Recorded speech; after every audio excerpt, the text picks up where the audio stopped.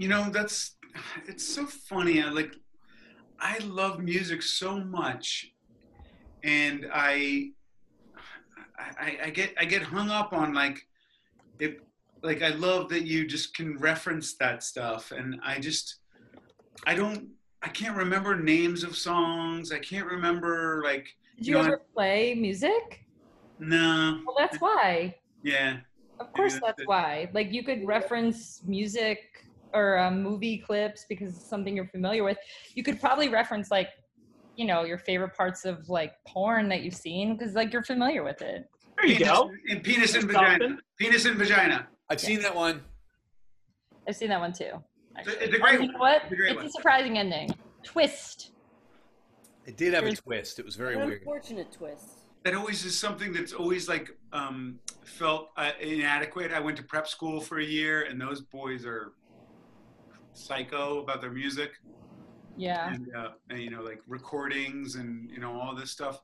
And I always just felt like my love for music didn't match up because I can't remember the name of songs or albums or what it was on. I mean, obviously, I guess most people love music. It's just I also don't care too much about the genre or whatever, I just people are genuinely what kind of music do you like? And honestly, I love to hear music that is clearly being played by folks that love it, and that has progressed into a whole new genre these days with WXPN and having access to that stuff. And I'm definitely old and all that stuff, but what can we do to help take care of you right now? Yeah, I don't know, Ian. Do you like to listen to music by people who like playing it? Like, you don't want to hear a band that goes, "We fucking hate this song. Here it is," and then they just launch into it.